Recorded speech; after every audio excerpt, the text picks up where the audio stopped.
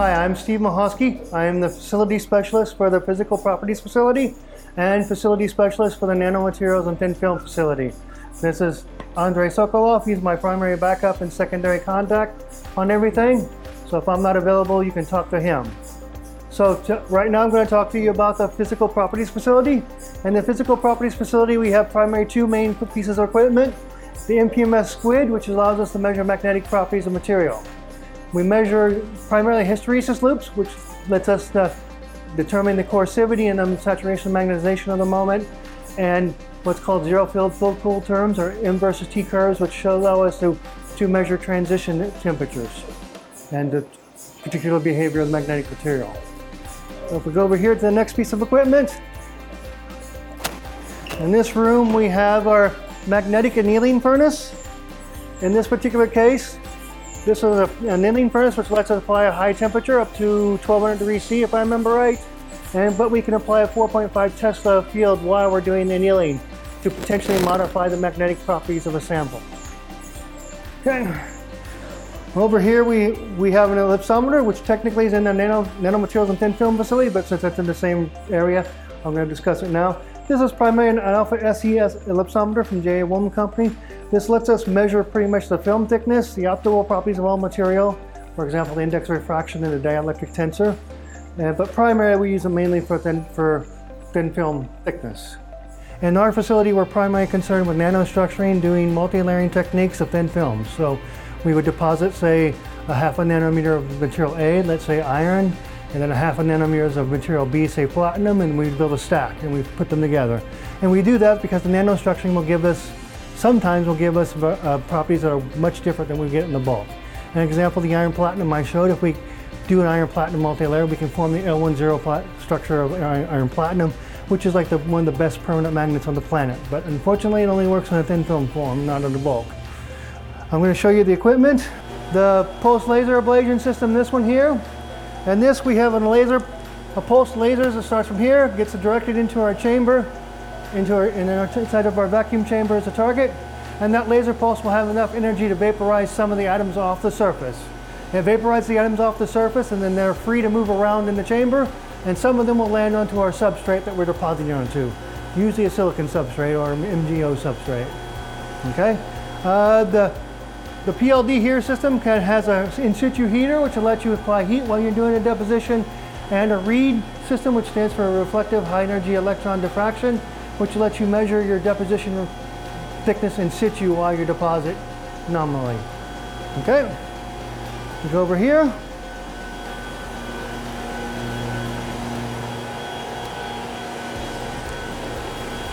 This is one of our other deposition systems called the HEX. It's a small little system designed for quick pump down and use really quickly.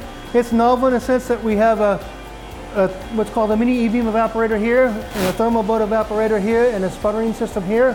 So basically it has 3 different deposition techniques in one system. So you can do whatever, you can do a variety of materials and make your sample from them. And so, but this is designed to pump down really quickly and measure a sample within 2 or 3 hours. You're done making a sample within 2 or 3 hours. Okay, this is the main workhorse of our facility, the AJA sputtering system. It's similar to a PLD. It's just basically a big vacuum chamber. We have sputtering sources on our gun, and in this particular case, we use we ionize some argon gas, and the argon ions slam into our target. That allows us to knock the atoms off, making our thin film. But this is our system. We technically, in here, we have what's called 5 sputtering sources, so we can make a sample of 5 different materials if we want to. Okay. My facility also contains other stuff to make bulk material, and for that we have our melt spinner. And the melt spinner we have, if you probably can't see through the camera, but there's an induction coil in here.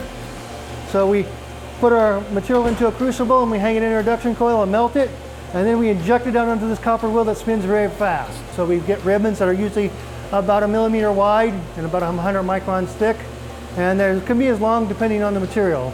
But we also do it because when we inject it onto the wheel, we basically what we're doing quenching.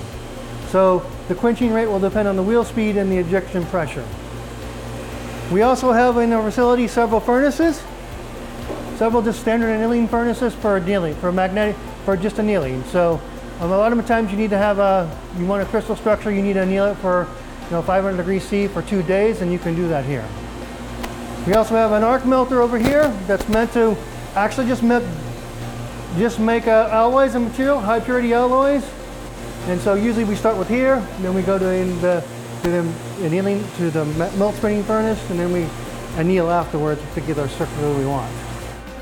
Also for bulk, we have our ball milling system. This lets us grind our powders into very fine powders.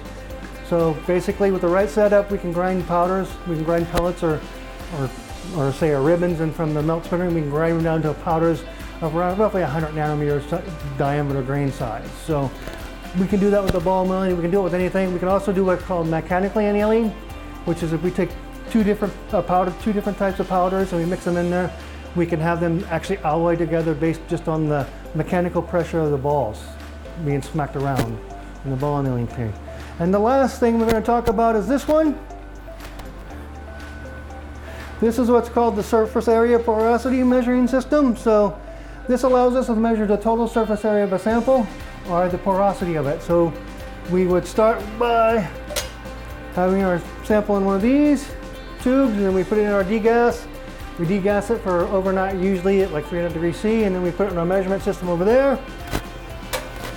And then what this does is it pumps out the atmosphere that's in there, and then cools it down to liquid nitrogen temperatures, and then flows in a little bit of nitrogen gas, and then it measures the pressure out over time. And if nitrogen gas is being absorbed, the pressure decreases, and it measures that decrease. So then we can tell how much nitrogen gas is absorbed on the surface, and then we can calculate the amount of surface area on the material. We can also tell sort of if we continue to put in more nitrogen gas, then we get up to where it saturates the system, and that behavior as it saturates the system gives you the porosity, the pore diameters, average pore diameter, and the pore size distribution.